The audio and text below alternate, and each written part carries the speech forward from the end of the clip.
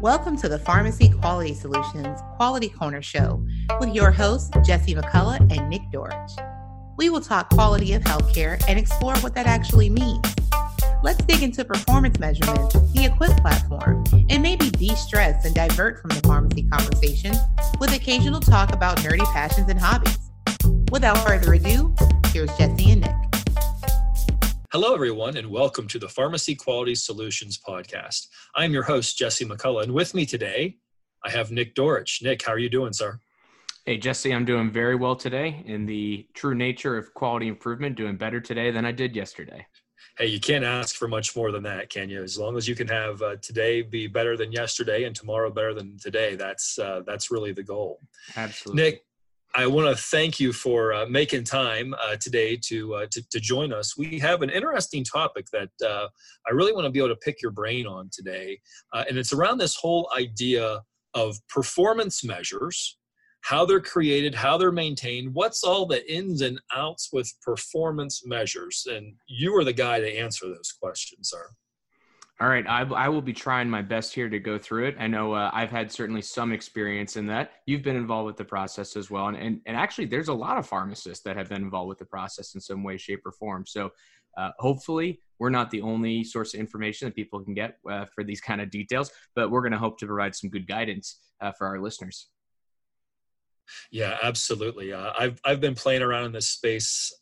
I really should have taken better inventory whenever I started, but I think I go back now to about 2008. And just as I started to learn more about, at the time I learned that they were quality measures, but I think over time I've come to recognize them more as performance measures. And there's been a lot that's happened in the last decade plus. So Nick, can you maybe just give an overview? Where do these measures come from? Yeah, so quality measures, their use in healthcare, it's not just one group that's setting or determining quality measures or how they're going to be used, who's going to be using them. There are a large number of quality measures. And Jesse, let's see if you can take a guess. Do you know how many quality measures are used in healthcare? Nick, I'll tell you, it's been a while since I heard a number on this. But I'm wanting to say the last time I heard a number on it, it was more than 1,800. Yeah, that's about right. Now, depending upon where you're going and what exactly you're considering for healthcare quality measures, we're looking at probably over 2,000 that are in use. Now, this is across different types of practices, different types of providers, measures that are for health plans, measures that are for particular systems, and or it could be things like measures that are for particular providers or specific practitioners. So it is one thing to me, and I think going back a couple of years ago, I was at a American Pharmacist Association meeting, and as a group of physicians talking to a room of pharmacists about quality measures. And this was, I think, maybe 2016, 2017, quality measures, still pretty new to pharmacy, and it was really tracking 3 adherence measures and maybe high-risk medication. People are still learning the curve right on 4 quality measures. So when you've got a physician that says that their institution is tracking more than 800 measures individually, you saw some jaws drop at that mention, because that's something where in pharmacy, that's something that we're not exposed to, or rather, we're not exposed to that yet.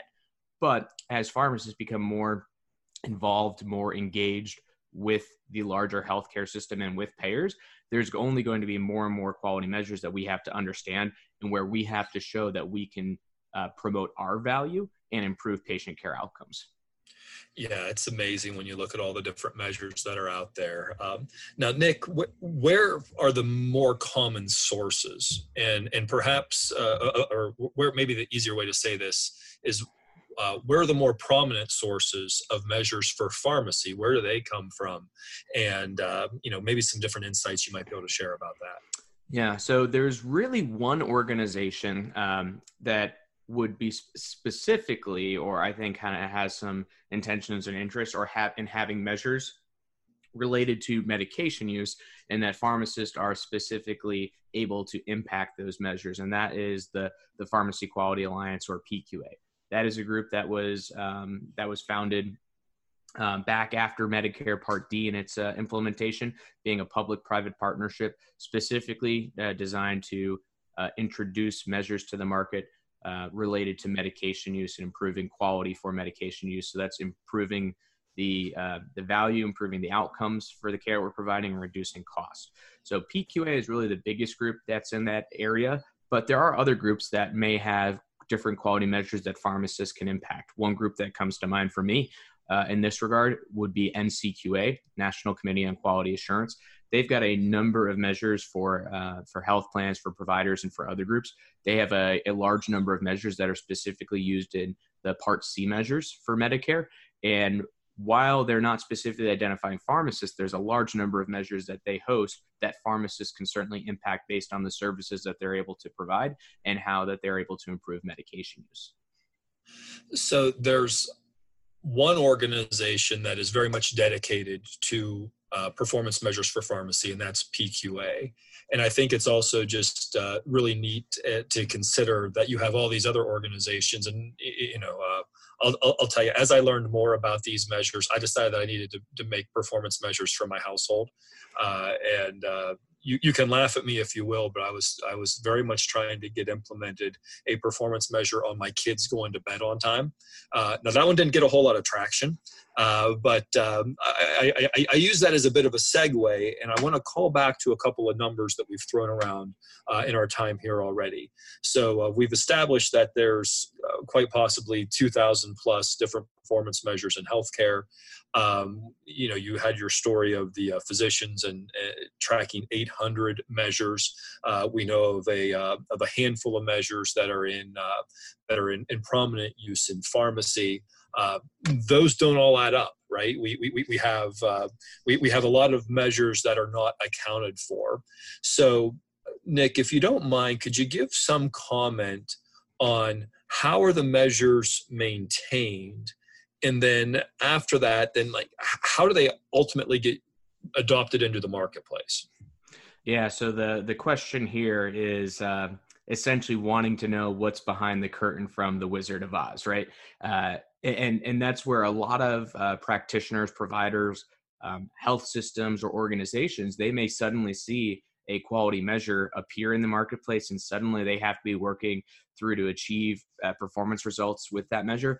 But that's the quick and dirty version of how that happens, right? There is absolutely a process that goes into it. And there are a couple elements, I think, that are important to discuss at this point for the measures. Generally, with these organizations that are developing quality measures, they are looking at clinical guidelines. They are looking at items that are true needs for the healthcare system, either based on public health issues or crises. And an easy example that I can think of just in recent years is opioid use, where that's an area where the last 5 years, and probably much longer than that, opioids have been one of the biggest topics, both within the healthcare sector, but also for the general public. And that's an area where PQA as a group did not have measures, and that was an area where that was specifically highlighted a few years back, where they needed to develop opioid-related measures that could be used. So these measures, they come based on clinical guidelines, based on where measures are needed to improve the healthcare system. And with the process, it's not as if just one day a measure pops up.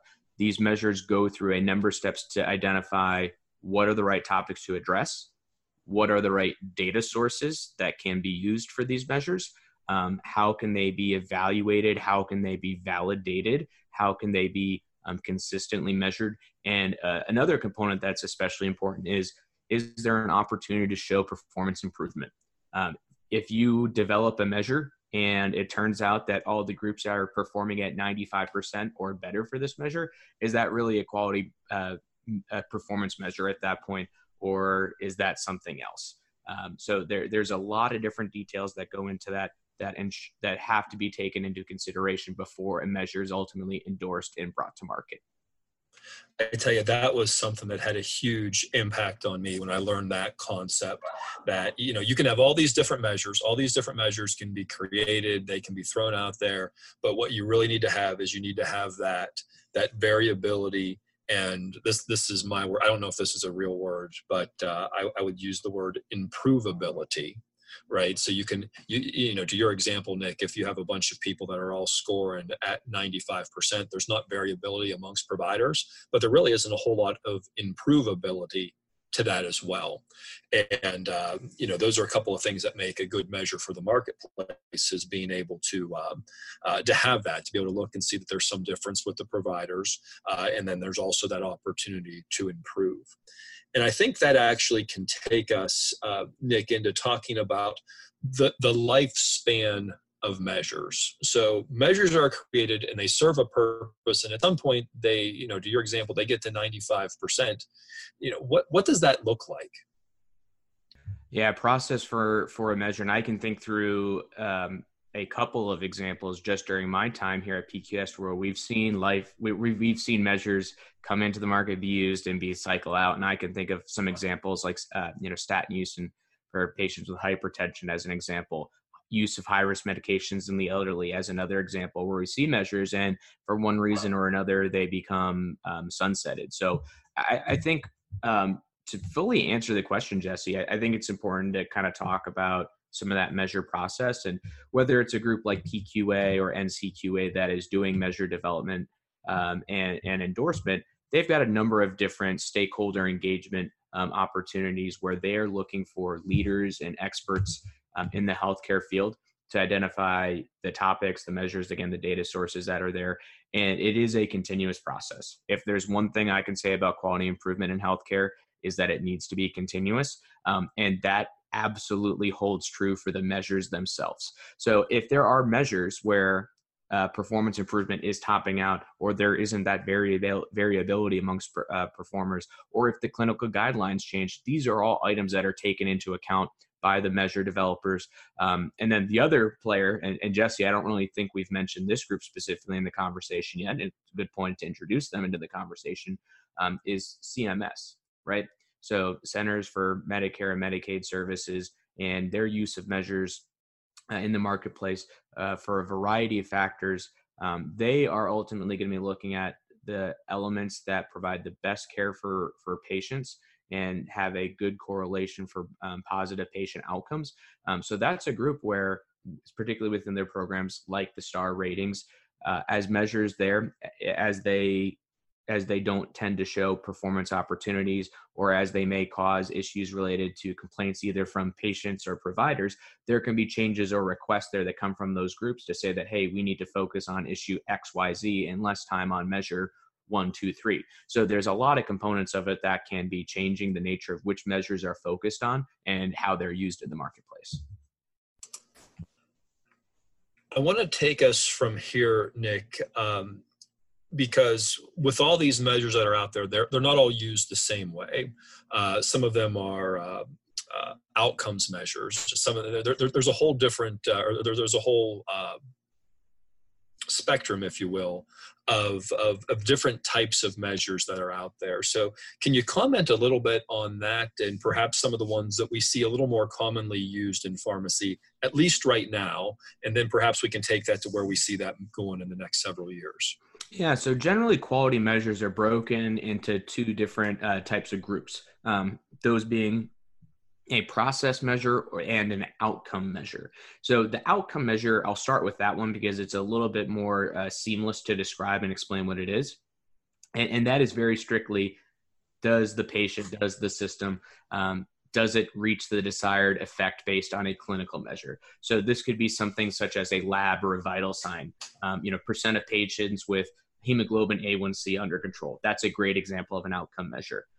There are things like intermediate outcome measures, and this is where I think it starts to relate to most of the measures that pharmacy is seeing right now. So example, the adherence or proportion of days covered measures. The patient being adherent is not the clinical effect, right?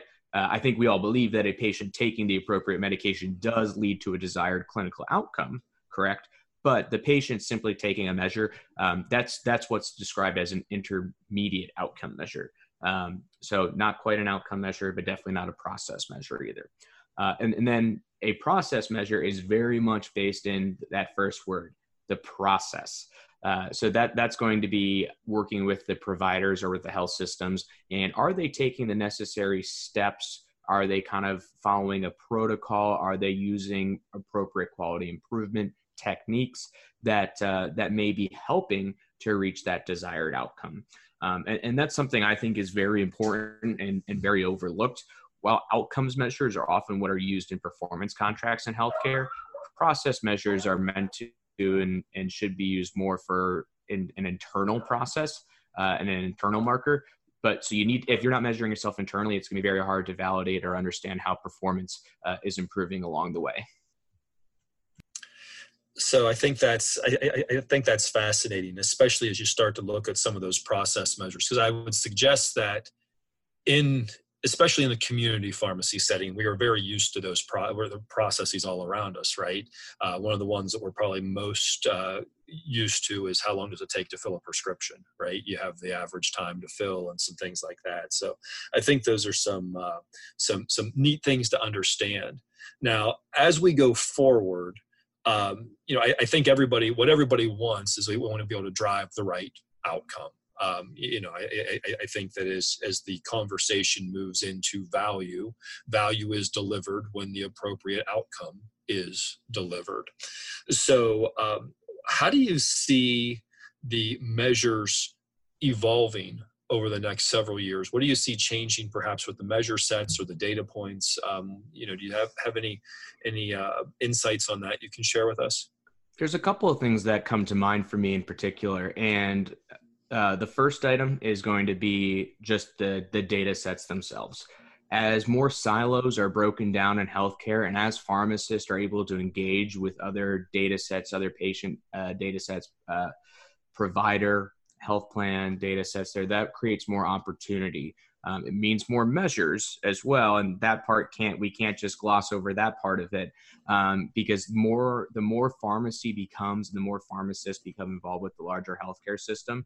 Again, we already hit on some of those numbers. The number of measures that pharmacists are really familiar with and tied to right now, it's very small compared to the rest of the system. So if we as pharmacists want to be a bigger part of the healthcare team, we also have to be okay with being evaluated, or we also have to be okay with not necessarily being evaluated on the measures, but tying our services to improvement opportunities with those measures. So that's certainly one part that comes to mind for me.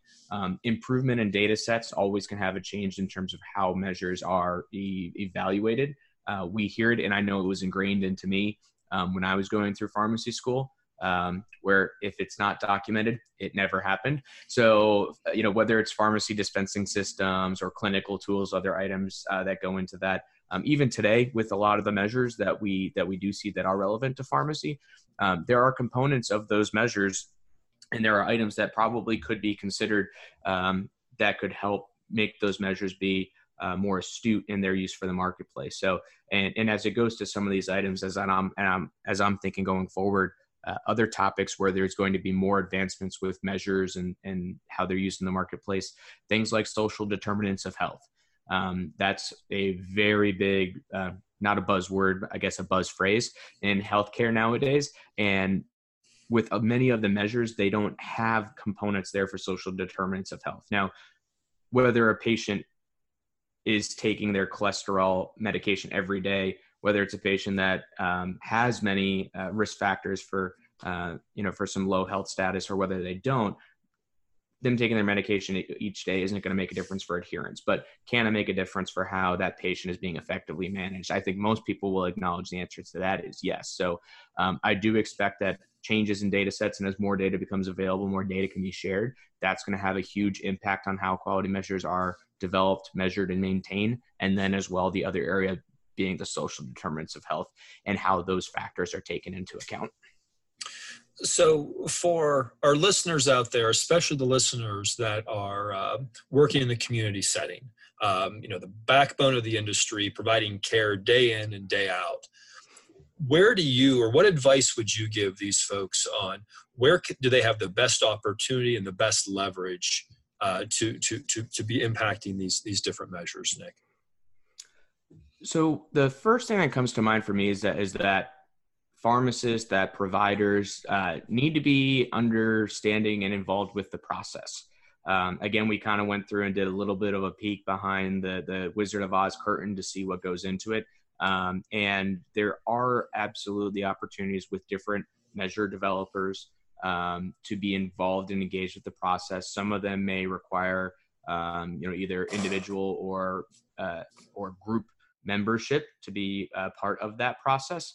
But those will differ organization by organization. So, I would absolutely recommend for pharmacists, the measures that you're seeing that are being involved with the care that you are providing for patients, or that may be involved with contracts, look and see where those measures are being developed and how you can be involved with the process, either if it's in measure development, measure testing, and any other opportunities that are there. That would be my biggest recommendation. Yeah, I tell you, from my experience, one of the things that that really helped me was just studying the measures. And as you get a better understanding of how the measures are calculated, that really helped. I mean, essentially, and we won't make any NFL jokes here, although somebody probably could. When you understand the playbook, then you're able to execute the plays better, right? So when you understand, hey, this is how this measure is particularly scored, that allows you to be able to implement different strategies to be able to satisfy that measure. And, I think that becomes the next step. We go from perhaps not having an awareness or a process around that to now we have an awareness, we get a process in place, and now we start to push that forward. So with that, Nick, thank you so much. Appreciate your time here today. I'm going to bring this podcast in for a landing. I want to encourage those of you that are listening here today. I need you to do me a couple of favors. The first favor I need you to do is this. I want to encourage you to share this podcast with just 2 friends. And the amazing thing about this is that if you share this podcast with 2 friends and they share this podcast with 2 friends, then we end up with a situation where we're able to get these messages out, and people are able to learn more about what's going on out here in the performance measurement industry. I also want to encourage you this. If you have questions for us, we have a number of experts on the staff here at Pharmacy Quality Solutions. We'd love to be able to get them in here and to be able to have your questions answered. And for that, I want to encourage you to send us an email with the questions that you have. You can send us the email. You can send your email to info@pharmacyquality.com. Again, info@pharmacyquality.com. So Nick and I will come together here every so often so that we can share our perspectives and our insights on what's happening in the performance measurement space. And we want to help you. We are only here to be able to help you. We want to help you be as effective as possible in how you're able to care for your patients. So until next time, we wish you well.